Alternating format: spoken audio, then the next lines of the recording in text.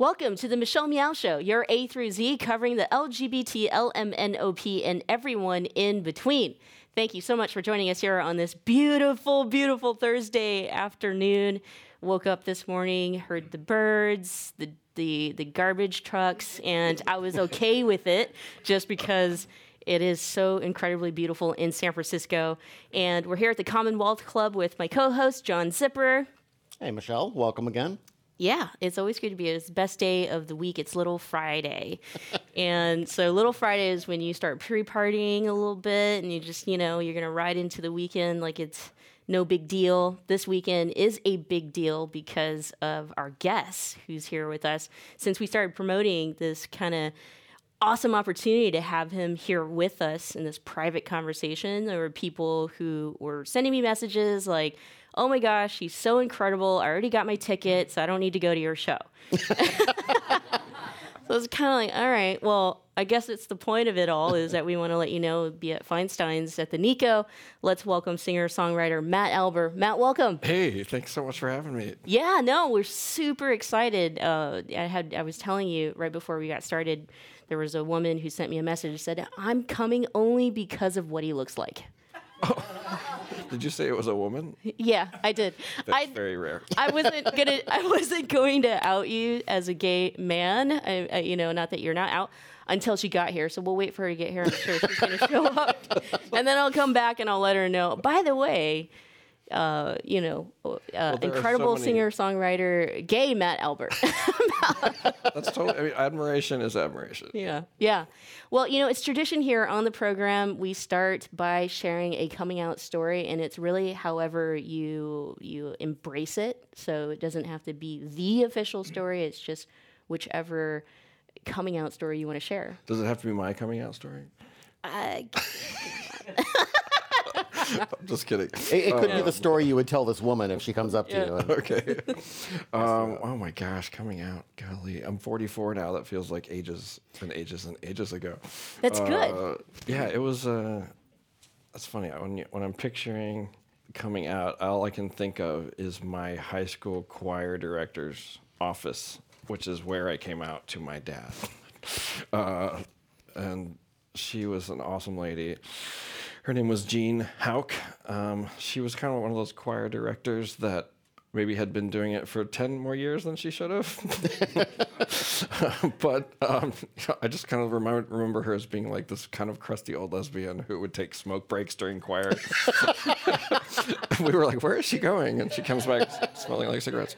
But, that she definitely saw that I was going through something, and like a good teacher, she had her finger on the pulse of what was going on, in her choir room. And, I grew up in St. Louis, Missouri, in a pretty conservative community. There was no gay-straight alliance at my school. There was no one I could tell that I was gay. I knew I was gay, ever since I can remember anything. I had a big crush on my babysitter when I was a kid. I didn't know why I liked him so much. But we also went to a pretty conservative church. We went to a brand of church called Assembly of God, which is quite dramatic and exciting. If you go to one of their services, you'll see lots of hands in the air and jumping up and down and languages you don't understand. And that's kind of like where I grew up. I did not feel like, I didn't feel like I was normal for sure. I knew, I sort of bought that whole, what they were teaching me at that church, hook, line, and sinker. And so I did the whole trying to pray my gay away thing, pretty hardcore for about 4 years. Wow. And now I know that I got an answer to all my prayers because I did not magically turn into a straight person. I blossomed into this 44-year-old gay man, and I'm so happy that those prayers were answered in that way, I think. And did you lose your faith along the way, or did you manage to work the two together? I lost that faith. Yeah. That faith didn't work for me. It led me to pretty bad places. I was definitely suicidal as a teenager, and if you hear those kind of messages that who you are inherently at your core is something that's wrong, of course that's going to lead you to some bad places. I'm lucky that I made it out, and I'm lucky that I think something inside me said, hey, no, that's wrong. You need to find better answers. So I did, and I'm really happy I did. I'm really happy I stuck around because I would have missed all this. We are too. So at what point did music become, part of your life? Was music, or were you involved in it? Or, did you, I'm trying to find my voice again. It's on this side. For people listening, she's trying to find the microphone that is literally on her head. I'm used to it on this side, so I think Yes. I'm just like, yeah. All right, so because music's so healing, and so for a lot of people, if you're going through something super extreme, you're writing or you're expressing yourself. Oh yeah, I mean, I thank BMG from the bottom of my heart, because when I was a kid, I joined the BMG Music Club, and they send you 15 free CDs. And when you're a kid that doesn't have any money, that's really important. So I had Def Leppard and Aerosmith and Elton John and Madonna as my friends that I could rock out to when I was feeling like I was going crazy. I want to go back to your choir teacher, because you said that room was also where you told your dad?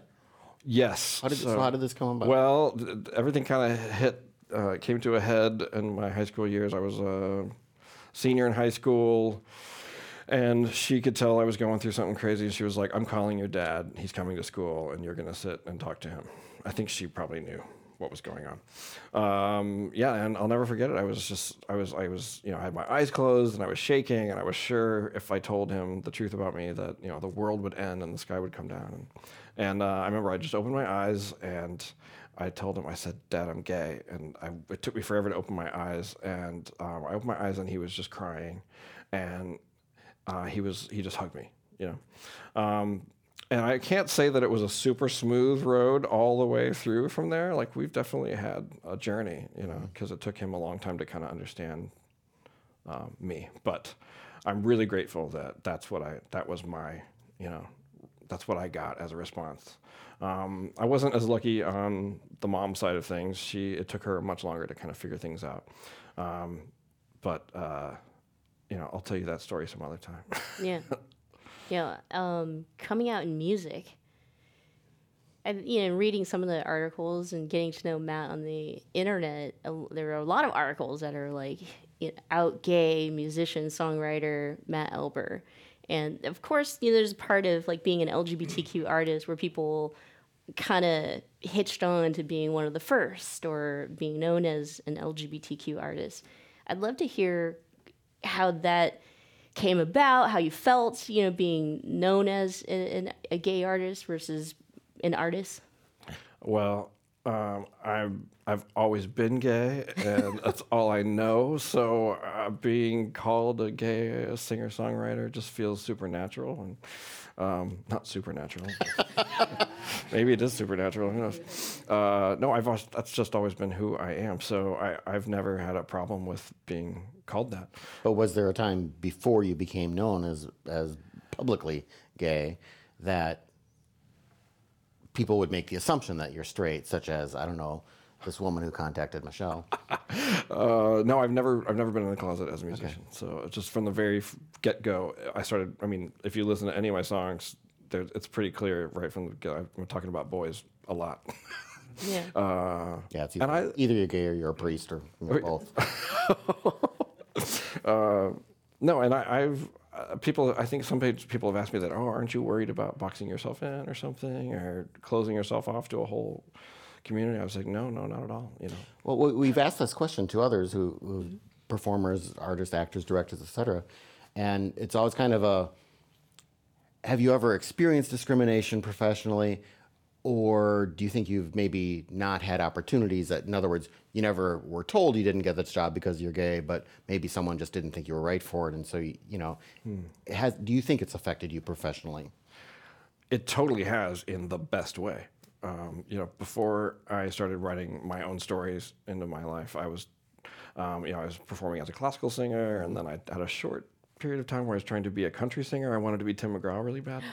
And I went on the reboot of Star Search that lasted about 5 seconds and promptly lost. And thank God I lost, because then I started just writing, in my own voice. Yeah. So to answer your question, it has profoundly impacted my life to be just honest and open about who I am, because I just have been embraced from the get-go. That's great. Country. You know, it's interesting. As I told you, I've been listening to your music for about a week now. When we got word that you were going to be here with us before your performances this weekend, which, by the way, Friday is sold out. I think Friday sold out. Wow! Yeah. Congrats! But Saturday, that's awesome. we sell tickets for Saturday. Yeah, it's awesome. And we'll let people know you got to get your tickets before Saturday is sold out. But there's this grit in your voice that I love, but then it's like, it's not like this grit where it's just like, yeah, I'm angry and I'm feeling your music. It's like this grit, and it's so romantic. Oh. Yes.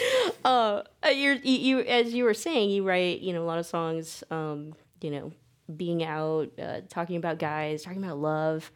And one article I read, you like to perform to gay guys who are in love. I totally do. I mean, it's pretty sweet. You look out and there's like heads on shoulders, and sometimes it's two heads on one shoulder. Like, I don't care how many are in your group of love. I'm just happy to see it. You said after the flirtation with country, you found your own voice and wrote songs. Describe in your own words, what is your voice in your music? Oh, gosh. I mean, I think your own voice is just when you stop trying to sound like anyone else, which is kind of a tough thing to do as a singer. I kind of grew up as a chameleon singer, where I was really good at sounding like everybody else. Yeah. And when I finally put that down, I was like, well, what happens if I just sing? And it's a pretty scary thing to do, but really rewarding.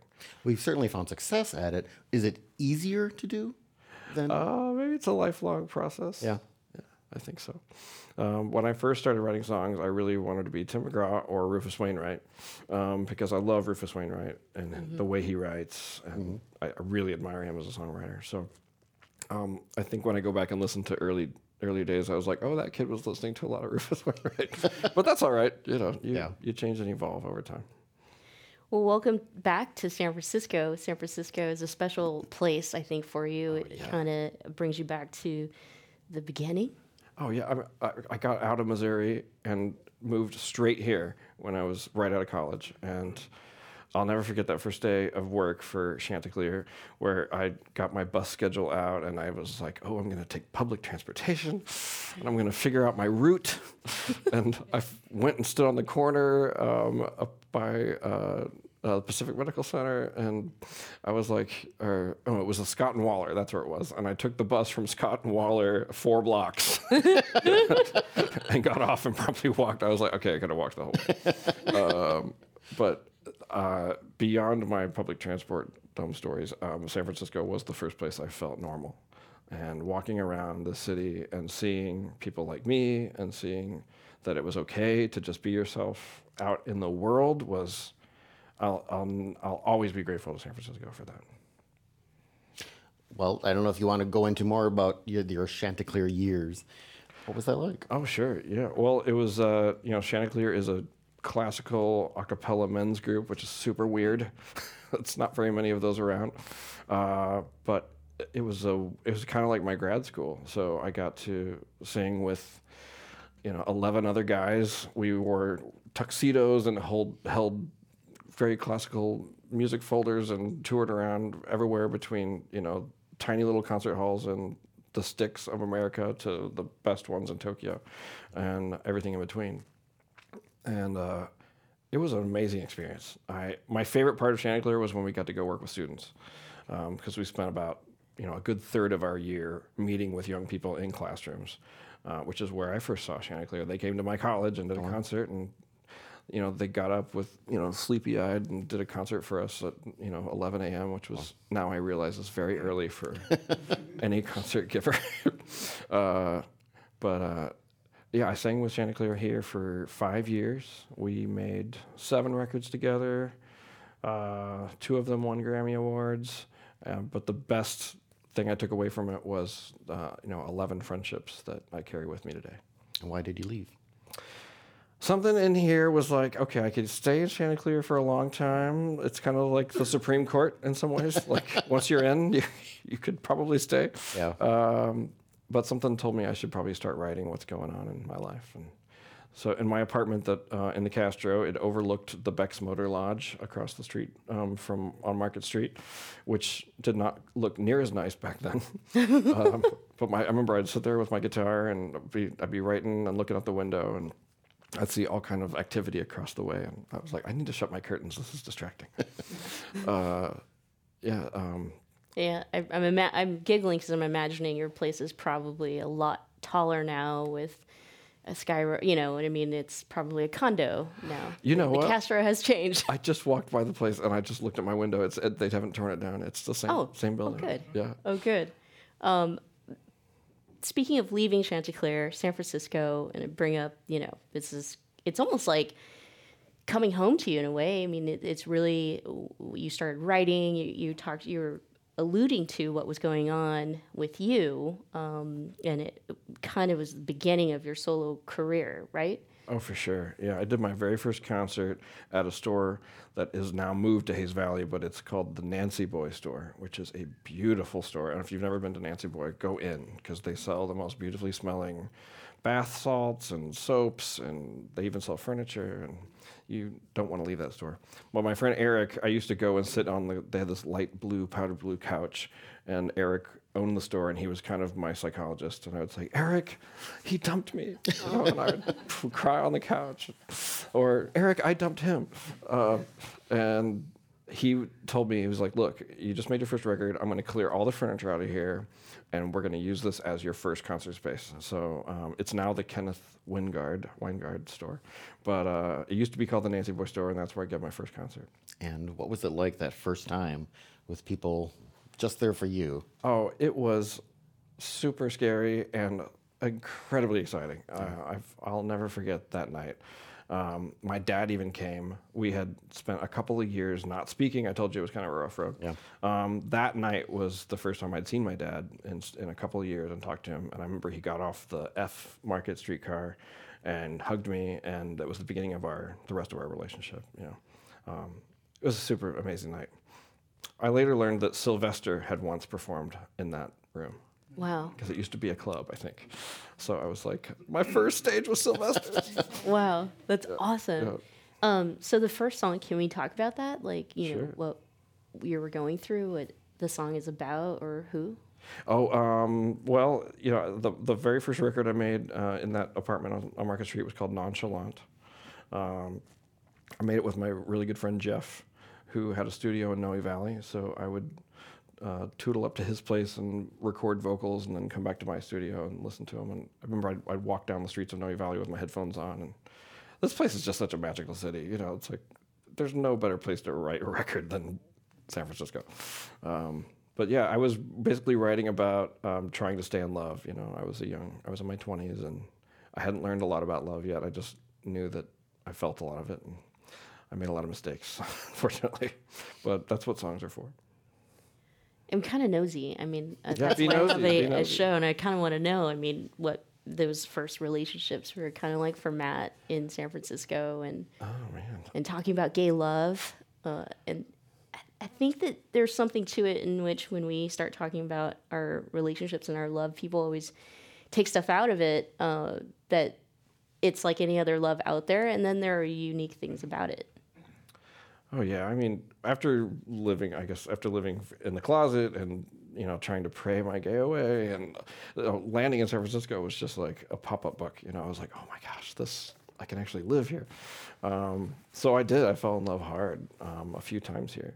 I fell in love with a guy named Jeff, who was, I met him at the Sundance Saloon, which is a place where if you want to go see the best gay country western club in the world, go to Sundance Saloon.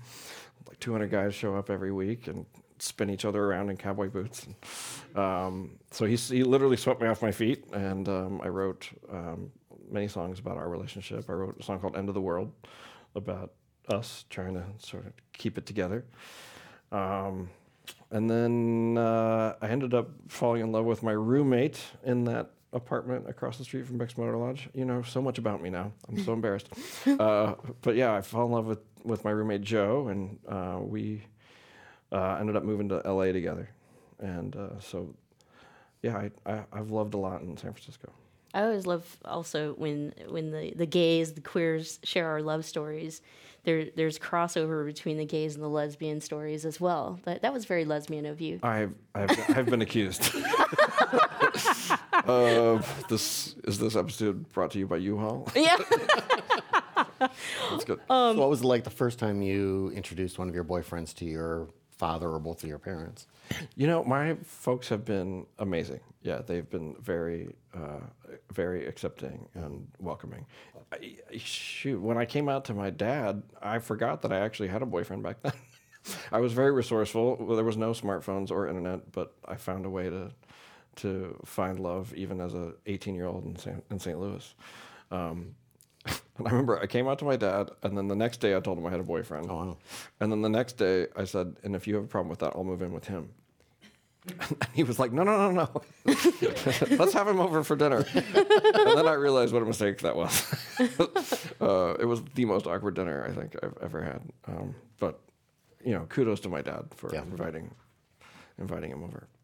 I want to talk about this album, the recent one, and kind of where you're at with it. And I'm guessing there's a whole lot of your personal experiences as well. It's kind of been your journey and the way that you write songs. Well, yeah, the last two records I put out, one was called Wind, Sand, Stars, and that was another sort of singer-songwriter record of my loves and my passions. And then I put out a record just this past year, which is a tribute to Mel Torme, because I am a huge Mel Torme fan. Did you ever meet him? I never got to meet him, Oh, but I hear that there's somebody in the audience that's friends with his son, so I might elbow him to introduce him. So I recreated a Mel Torme record called Swinging on the Moon. Wow. I renamed my version of it How High the Moon, which is my favorite song on the album. And that record benefits an El Sistema music program, which is El Sistema is they exist all over the country, but they basically give free music lessons to kids who would otherwise never get them. And some very famous people have come out of El Sistema. Dudamel, who directs the LA Philharmonic, was an El Sistema kid, just to name one. So if people want to check out what I sound like as a jazz crooner, you can put my name into iTunes or Spotify and look for the picture of me in a blue tuxedo. Go ahead. No, I wanted to ask about, you brought up youth, and throughout your career, your audience has also, I think, evolved with you and grown. I mean, and you've done a lot as far as bringing out the youth, being out, talking about LGBTQ, being an amazing advocate for our community. And you have a project, a documentary actually, in which you work with LGBTQ youths. Yeah. Oh man, I'm so glad you asked me about that. We, my good friend John and I in Portland. I moved to Portland, by the way. That's where I live now. And while I was performing in Portland, I met this amazing youth choir called Bridging Voices, and they are a free, unauditioned choir. So if you want to be in Bridging Voices, you just show up. And kids drive from hours around just to be there every Sunday to feel normal. And they're an incredible choir. We did a concert together, and then I said, gosh, wouldn't it be cool if everybody got to meet Bridging Voices and see what it's like to be a queer teenager today? And I thought, well, I probably couldn't introduce everybody, but we could definitely, put some cameras on them. And the idea kind of snowballed really quickly. And after 2 years of working, we have created a free 7-part documentary series called Room to Grow, which everybody can watch even today for free on an app called Reverie. And it's kind of like a gay Netflix, but it's free. So it's REVRY, Reverie. If you go to reverie.tv, or just type in Room to Grow into the internet and gay, it comes right up. So we made a 7-part series following 7 amazing kids and their families. There are trans kids, there's non-binary kids, there's pansexual kids. Everywhere on the spectrum is represented. And if you want to know what it's like to be a queer teenager, you should totally watch Room to Grow. It was an incredible experience making it. We made a film version of it too because we couldn't fit all the kids into the series. The film premiered at Outfest in LA, which is one of the premier LGBT film festivals, and it's about ready to be released to the public. How did the... Sorry, go ahead. No, well, I was just going to ask, how does that feel to see teenagers out at a time when you were that age? I think it was so much different. And I mean, are you jealous of them, happy for them? Maybe, I mean, what is it? Or do they have other conflicts that they're having to deal with that maybe you didn't have to?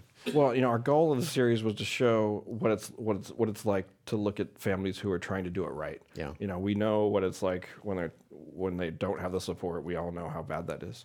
So we chose families who have parents that are supportive or on their way there. Mm-hmm. And what I was shocked to learn was that even though they are out, and even though they have something like Bridging Voices to go to, even those kids suffer with severe anxiety and depression because of the large message that you get from society as a whole. One of our kids, his name is Riley. When we met, he was 16. He lives in the middle of nowhere, Washington, in a place called Battleground, of all places. Riley, if you drive through Battleground, you'll see lots of guns and ammo stores and paintball and, train tracks going through the middle of town, that kind of place, which is actually, it's a really beautiful town. But I can't imagine being a trans kid there. And Riley, on top of it, is also, he loves his country so much, and his parents have a military background, and he's in the ROTC program. Mm-hmm. So if you go watch the film, you'll get to meet a trans teenager who's holding the American flag on a football field on a high school in Missouri, and on a high school in Washington, and you'll find out what it's like to be him. Hmm. I wanted to ask about, because that was my question, by the way. Dang you. You're welcome. But the impact doing your job for you yet again.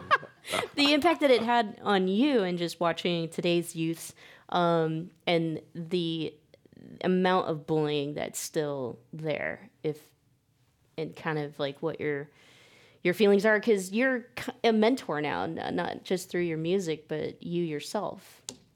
Well, I saw my job as the guy who's supposed to hold the microphone up and hold the camera up and make sure it's in focus, because the message that these kids have is strong enough to carry all of their peers through all of this. I feel like all of the answers lie in their hearts, and that there are a lot of adults probably arguing about what the rights should be and who should get to use what bathroom and who's allowed to do what. And if you just listen to these kids say who they are, what they're going through, and what they need, I feel like it would all be much clearer. So that's our goal. And I am continually inspired by them. By making a film together in a series, we all became family. And so we talk all the time, and we text an Instagram story. Now I know how to do Instagram stories, thanks to them. And they are pretty much my only hope for the future. I see them, and the way that they are with each other. We found kids from all over the different parts of the country, and they all got to meet in Los Angeles, and they formed an instant family. In 5 minutes, they were like, "All right, what are your pronouns? How do I talk to you? What do I call you?" Okay, great. They ditched us. They all went to 7-Eleven together. And I was like, I don't ever remember having it easy a time of connecting with kids when I was that age. So they are incredibly advanced in terms of creating a family network. Do you see yourself doing more filmmaking like this, or was this a one-time get this message out this way? No, I love making films now. It's like it's my new addiction. I'm sober and I'm in recovery, but I can totally get addicted to filmmaking.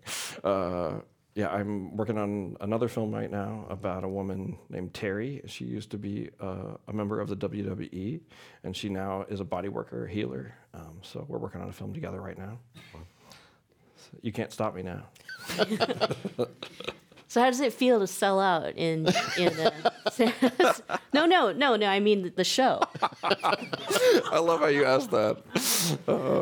Truly, I mean the show. Yeah. You're coming back to San Francisco, selling out on a Friday night. And again, if you are just catching the show now or listening, there's still space on Saturday. So if you plan to go see Matt Alber, you definitely got to grab your tickets right away. Give the URL for Feinstein's. Is it? You know what? The easiest way is you go to mattalber.com/tour. Very good. There you And go. all the Yeah. all the info's right there. Yeah. But yeah, how does it feel to sell out in San Francisco? I'm always shocked when anyone buys a ticket to any of my shows. I just always figure they're going to be empty, and then when I show up and there's people there, it makes me happy. So yeah, I'm overjoyed. Do you think there'll be a lot of people there you knew from when you lived here? I thought you were going to ask me if there were a lot of people that I had slept with. That is quite possible. I have no regrets. No, I already know that there are some wonderful friends. And actually, my dad's coming on Friday night. So if Wow. you want to meet my dad, you come Friday and you give him a hug. Oh, that's awesome. That's awesome. Well, I was going to ask, about your, being a mentor for youths, but also the singer. For many of us in the LGBTQ community, we connect with, and we're there, as part of your audience, as your fans, and we understand everything that you're saying. It's almost like you're singing for us to us. And when we travel with you in that way, and you're a brother, you're a friend, you're a neighbor, that's what it feels like when listening to your songs. And so is it always super extra special when you have a huge crowd of LGBTQ fans who are singing along with you? Oh man, it's a dream job. I mean, I never had, when I was a kid, like I told you, I had Madonna, I had Elton John, I had Def Leppard, but Elton John wasn't out yet, and I had to switch all the pronouns and all the songs to kind of make them relatable. And I just thought, well, what if you don't have to switch the pronouns? And that's why I started writing songs. So the fact that people come up to me and say things like, "We fell in love to your music," or "My partner passed away and your music got me through it," it's like, I don't know how to describe the feeling other than just grateful. Do you hear from closeted musicians who ask you, how do you do it? I have, yeah. I'm in touch with quite a few people, not even just musicians. There's a friend of mine he's a closeted gay guy who's married, and he has kids, and he's a youth pastor, and we're sort of pen pals, and I've been kind of like encouraging him to, come out, and I think he's just about ready to, and which is pretty brave, It's weird. It's 2019, but in some ways it's still 1942. Like we still have, like, depending on what your environment is or what your community is, all of this time passing may not have made it any easier for you. And I think that's what I learned most about hanging out with these kids. It's like life for gay adults or queer adults has gotten way better. If you're 13 or 14, however, your whole world is dictated by the adults around you, and we have to make it safer for them. If we're not making it safer every day, then we're failing them. Because the fact is, many of them don't make it. So I want all of them to make it. So I was going to ask not just, maybe somebody that's closeted in the industry, but somebody who comes to your show, and it might not be closeted, but might be new, or, don't know that you're gay. I'm sure you get that. Oh gosh, if you don't know I'm gay, you figure it out really quickly. I do. I hang out after every show, and I try to say hello to everyone, because that's my favorite part, is just getting to shake hands and give hugs and hear where people are at. I hope that if you come to my show and you're in the closet, you'll decide to come out by the end of the show. Yeah. Well, we have an audience, and the audience definitely has a chance to ask you questions. I will continue being nosy. There's a couple more questions that I have for you. Okay. I mean, you're back home, so I might as well ask. And there's probably people who will tune in who know you, and they probably have nosy questions. Oh, but gosh, they don't get to ask questions. we'll give the audience a chance. If you have a question for Matt, we'll take them. I just wanted to ask what precipitated your move to Portland. Oh, well, as I've said before, I fell in love and moved with a fellow. We moved to Portland together, and we didn't end up staying together, but we both loved Portland. And while I wish I could live in San Francisco, I can't afford it. So I have a cute little house with a yard in Portland, and Southwest Airlines makes it really easy to pop down here a bunch. So that's why I moved to Portland. Anyone else? I have a question. You've mentioned some of the other singers you used to want to be. Who are, and this is like one of those most basic questions you ask an artist, but still, it's always, I love hearing the answers. Who do you like to listen to yourself? I mean, who are the people you're like, whether it's just because you really enjoy their music or even, God, I want to do what he's doing or she's doing? Let's see. Some of my favorite artists right now are Amy Ray. She's half of the Indigo Girls. She has a new album out called Holler, which is a straight up bluegrass country album by an amazing lesbian. And she has an incredible band. So go see Amy Ray's show. She's incredible. My friend Dan is her keyboard player. I love listening to Dua Lipa. She's a young pop artist, Dualipa. I do push-ups to her music every morning. She gets me going and happy. I'm doing a cover of one of her songs this weekend at the shows. So if you love Dua Lipa, come listen to her. She has one of the sexiest songs in the whole world called New Rules. And I also love listening to my brother. My brother's band is called Deep Dark Blue, and you can find him on the internet if you type in Deep Dark Blue. He composed and scored all the music to Room to Grow. It's just beautiful, dreamy electronic music with a lot of heart and soul humanness. I'll keep going, yeah. So back to those nosy questions. Here we go. No, I'm just kidding. Okay, moving to sweating. Portland.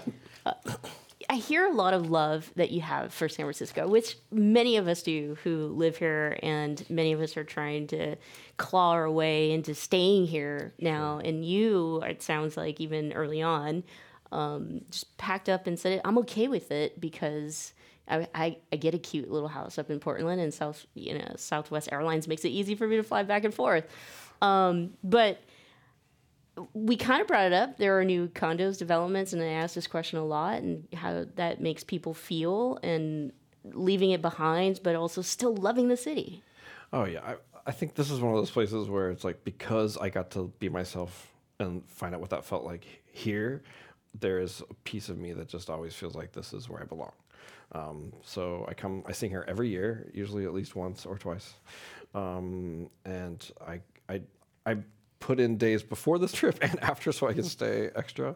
I love sitting at coffee shops in the Castro and literally running into friends that I met when I was 22. And there's something magic about this place where people stay. And definitely my heart has stayed here, even though, my musical journey has taken me. I had to go some other places. I had to go to LA and meet people there and make a music video. And I had to go to Portland to, go hole away in a little house so I could write songs in the basement. But I really appreciate you all keeping the city alive and making it such a special place. I mean, we're looking out the window at one of the most beautiful views I can imagine of the Bay Bridge, and that's our number 2 bridge. It's my number 1 bridge. Famous. I always loved the Bay Bridge. From China, our number 2 bridge from China. Right? Yeah. Thank you, China. Yeah. You mentioned like you used to look out the window from your apartment in the Castro, and there was like a lot of stuff that was going on, and it's like, no, I got to focus. Well, That's such a PG version of that story. I love it. A lot of that, the activity and the action, it's decreased a lot. Like if you looked out that same window, you might see babies being pushed around in strollers, which is not bad. Well, let's It's hope they're just gay different. babies. Let's hope they're gay babies. So I kind of would love to hear your perspective on that, if that at all makes you feel anything. I know some folks think it's kind of sad because it's not the same Castro as it used to be, but at the same time, I mean, I think these are all symbols of the fight, right? The progress that we were looking for to be included in society. Well, my short answer is that I still feel all of the queer power and love here right when I hit the ground. And I feel like that's embraced by all of the amazing straight people who also love it and like encourage it, and they create that space too. Without our allies, we would probably fold, in terms of being able to keep our neighborhood and keep our place. So even though the neighborhood may change and shift, I think there's a lot about it that I wanted to change when I lived here. I mean, there were some things I didn't love about the Castro, and those things I think are better. it might be hard if I still lived in the village and watching, my favorite places turn over. But, I just look at it as like, that's life. Change is going to happen. And the real heart of any community is just the people living there. And as long as there is a respect for the history of, I remember when the Supreme Court finally struck down the sodomy laws, for example, and it was finally like nationwide, gay sex was finally decriminalized, and I'm jumping up and down at Castro Market and crying and screaming with my friends. And that's the same street that they held, vigils for our fallen ones, and, the celebrations of the joys and challenges. I think that just gets sewn into the city in a way that can never leave, no matter what happens to the storefronts. I think San Francisco is a lot like Matt. And what I mean is talking about the woman who might come to your show and not knowing you're gay would learn it very quickly. Any straight person who moves to San Francisco, they learn pretty quickly that this is a very important part of the DNA here. So that's my analogy of the day. We're just about to wind down, and you're going to play a song for us. I talk too much, sorry. No, I talk too much. Are we already at the end? No. I mean, we have a couple more questions before you play for us, but I'd love to hear. I mean, did you already pick a song that you're going to play today? Yes, I have one in mind. Let's see. So I wrote this. It's one of the first songs I wrote. I wrote it here in San Francisco, so I thought that'd be cool. When I was a kid, before I came out, and I still knew I had crushes on my schoolmates, I had those butterflies in my stomach, and sitting next to, I remember my friend Neil when I was in 6th grade. I had a big crush on Neil, and I looked forward to this one specific day every year because it was the one day we all took a field trip to go see the Nutcracker Suite. So we all got on buses and went downtown St. Louis to Powell Symphony Hall, and Powell Symphony Hall was expansive and covered in red velvet and crystal chandeliers. And because it was so big and it was downtown, just like everybody, the instructions you get when you're on a field trip is that you have to have a field trip buddy. So you hold hands all day to make sure you don't get lost. And that was a very exciting day for me because I got to hold hands with Neil all day. So I wrote a song all these years later about that experience, and it's called Field Trip Buddy. Oh my gosh, that's so cute. Yeah. Wow. Field Trip Buddy. You mentioned, being out in the street and when these big laws, they crumble and more equality gets passed, in 2013 when we got federal marriage equality. I don't know where you were at, but here in San Francisco, it was so... Gosh, people were, spilling out into the street. It was right around Pride. The courthouse was filled. I mean, it was just, I can't describe it, in words. And so I wanted to ask about, when federal marriage, we got federal marriage that day, where were you? What were you feeling? I think that day I was actually on tour somewhere, so I didn't get to be around all my tribe, but I remember just being on the phone all day with my friends, and I still remember that feeling. It was a huge day. It's funny because it's bittersweet for me because I think, gosh, I spent like a couple of years listening to what it's like to be a queer teenager, and we have so far to go for them. I don't feel like our job will be done until there's a gay-straight alliance at every school, or a QSA, or whatever you want to call it, a place that you can go feel normal and be accepted. Until that exists in every school, I'm just going to keep pounding the pavement because honestly, I think I said it earlier, but we're just losing so many of them. It's I don't want to bring the show down, but it's we're just losing them, and there's no reason in this day and age why we can't stand up and demand safer environments for all of our kids. Mm-hmm. You've mentioned your tour. Where, for folks who aren't here and can't make it to Feinstein's, where are you going to be next? Let's see. I'm getting ready to perform at a couple of gay weddings, which you're not invited to. Maybe you are. Who knows? But I'll be performing this summer in Provincetown at Bear Week on the Cape Cod, and I'll be in New York City just before that at Joe's Pub, and before that, I'm just going to be home making films. So, Wow. yeah, We look come forward to see me those. on the East Coast. Wait, so I brought up marriage equality, and then you're going to do a couple weddings, and you remember I said I was nosy. I just wanted Yes. to know, like, where's marriage at in your life and world, and Let's see. Well, I'm currently single, but I'm totally open to it. So prospective husbands should go to mattalber.com. Is there a form to fill out? Upload a photo. Oh my God, wouldn't that be terrible? No, the prospective husbands should just come say hello. you got a bear. Did you say you're playing at a bear weekend? Oh yeah, there's something called Bear Week that happens on Cape Cod every year, and they really should just call it Beard Week because you don't have to be bear-sized to go. It's a place where about 10,000 handsome, beardy gay guys descend at the end of Cape Cod, and if you've never been to Provincetown, I highly recommend you taking a trip because it is the San Francisco of the East Coast. Well, I mean, maybe they won't go to mattalber.com as prospective husbands, but maybe Bear Week. Where are you in the bear spectrum? I'm making my way there quickly. If I keep eating as much ice cream and pizza as I do, no, I definitely feel part of the whole bear community. They're lovely, roly-poly, huggy, cuddly guys, and I'm happy to be one of them. Well, we're about to hear Matt perform Field Trip, but if you have a question, we will take your last opportunities to ask Matt your questions because we'll end the show with this great song. Any questions? Oh, they're just dying to hear you sing. Okay, well, Yeah. let me make sure this thing sounds like it's in tune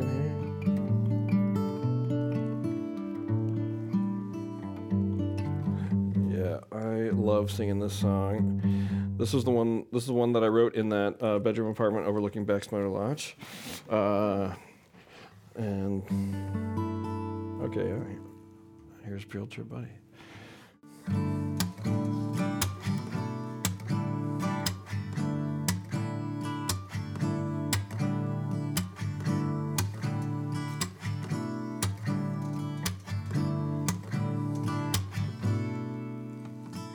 Fingers clenching the plastic handle of the lunchbox on the seat I saved for you, and kicking off the clumps of snow still clinging to my Velcros. I wonder if you remember you said you'd be my field trip buddy.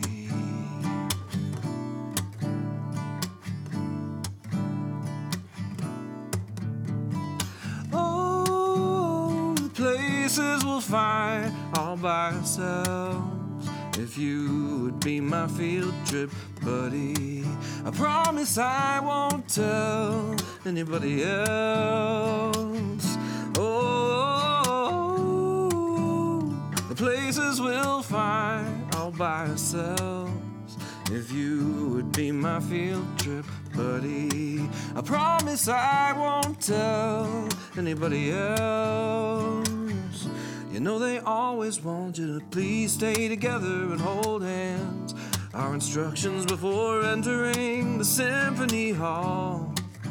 It's not the chandelier circus that's making me nervous. Your hands playing orchestras against mine. Oh, the places we'll find all by ourselves if you would be my field trip buddy. I promise I won't tell anybody else. Oh, no, no, no, no. The places we'll find all by ourselves if you would be my field trip buddy. I promise I won't tell anybody else. Oh, the lights are going down now, and everyone's secretly hoping they never come back on. Balancing elbows, you keep pressing so slowly. I can't be making this us up, and the sugar plums turn to cotton candy in my periphery. Our foreheads so close, and right there in the back row, foreseeing a standing ovation, we promised to be each other's field trip buddy.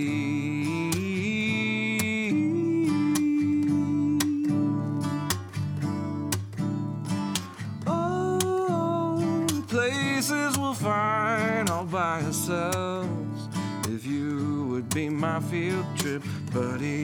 I promise I won't tell anybody else. Places we'll find all by ourselves if you would be my field trip buddy. I promise I won't tell anybody else. I won't tell nobody else.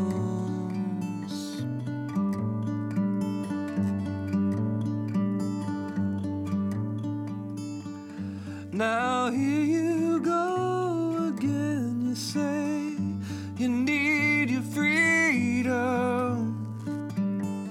Well, who am I to keep you down?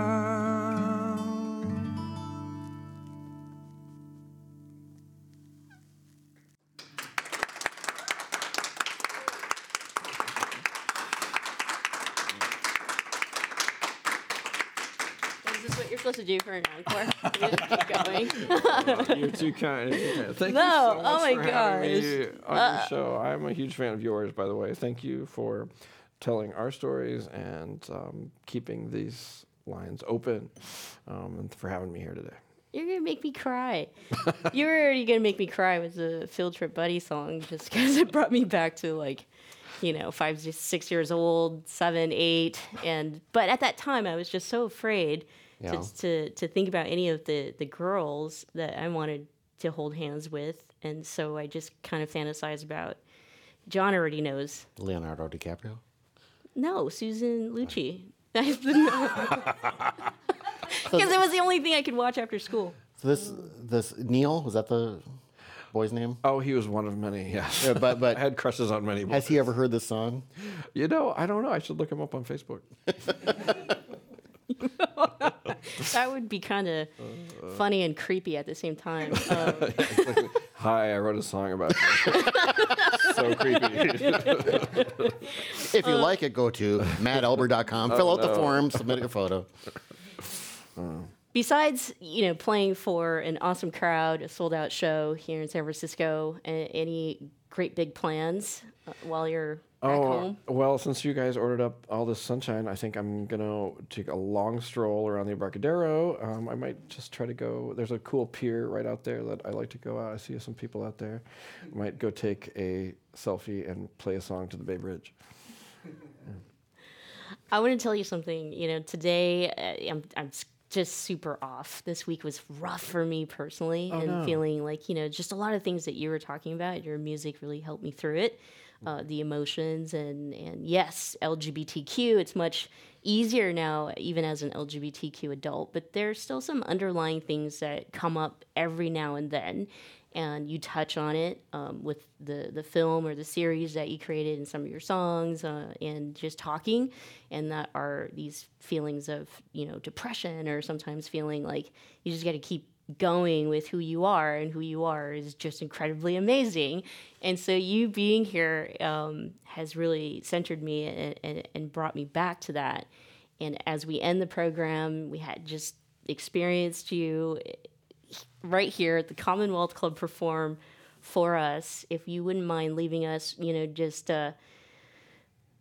some words of encouragement for everyone else out there, even myself, who got the awesome opportunity to sit next to you and feel you pretty much saved my life this week.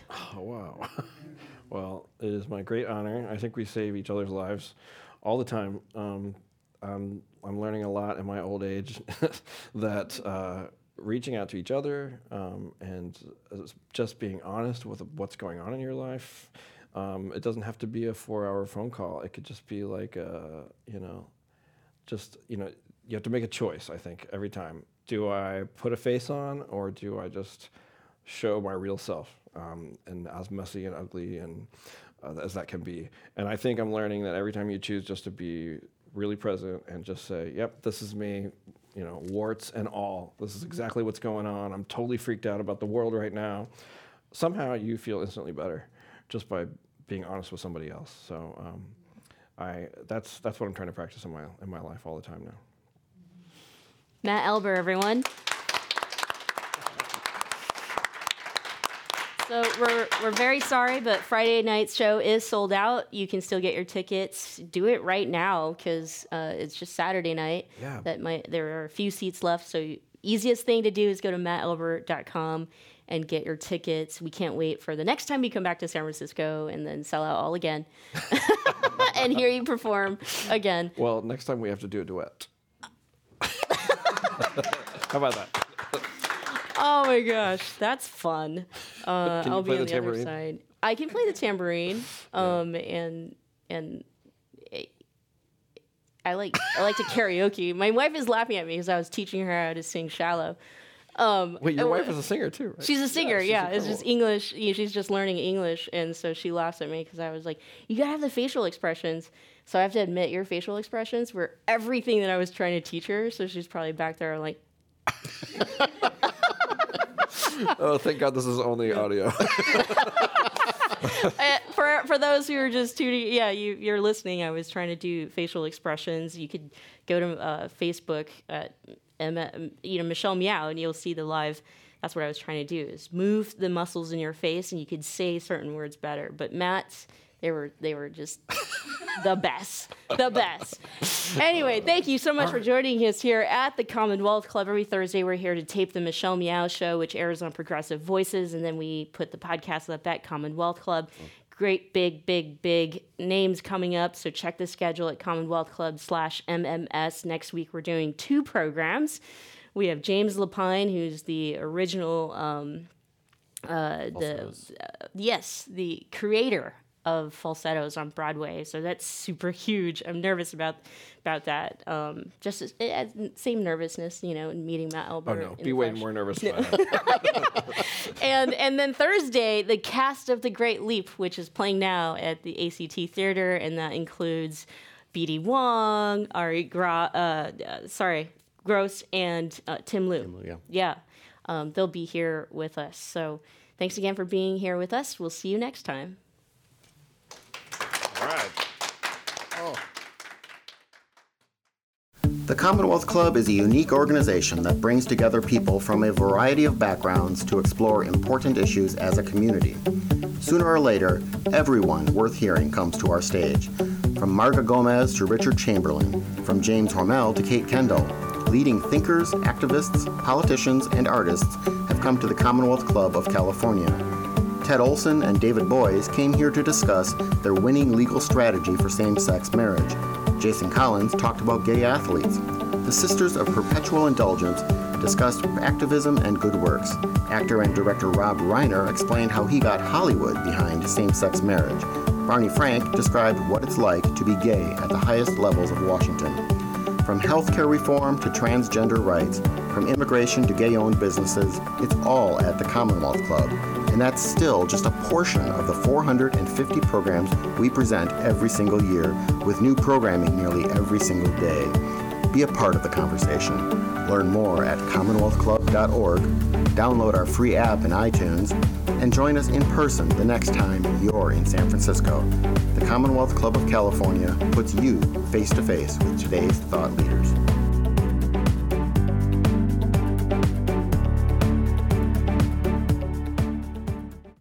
Babe, I think we're ready. We're really doing this. Yeah, I'm ready for our family. So where do we start? Starting a family is a team effort, and when life needs a little encouragement, Pacific Fertility Center will be right by your side. As a unified team of the best fertility specialists, guided by the highest ethical standards, Pacific Fertility Center provides patients with compassionate fertility care. Visit pacificfertilitycenter.com. Weatherford BMW is where I spend a lot of my time. I love what I do and I love the people I work with. But work's not the only thing I love. I love the everyday simple things in life, like mornings at my favorite coffee shop, taking walks with my dogs around Point Isabel, and spoiling my partner for a scenic but thrilling ride. That's the beauty of living the Bay Area dream. We're just being ourselves, living our authentic life. Live your authentic life, a special message by Weatherford BMW.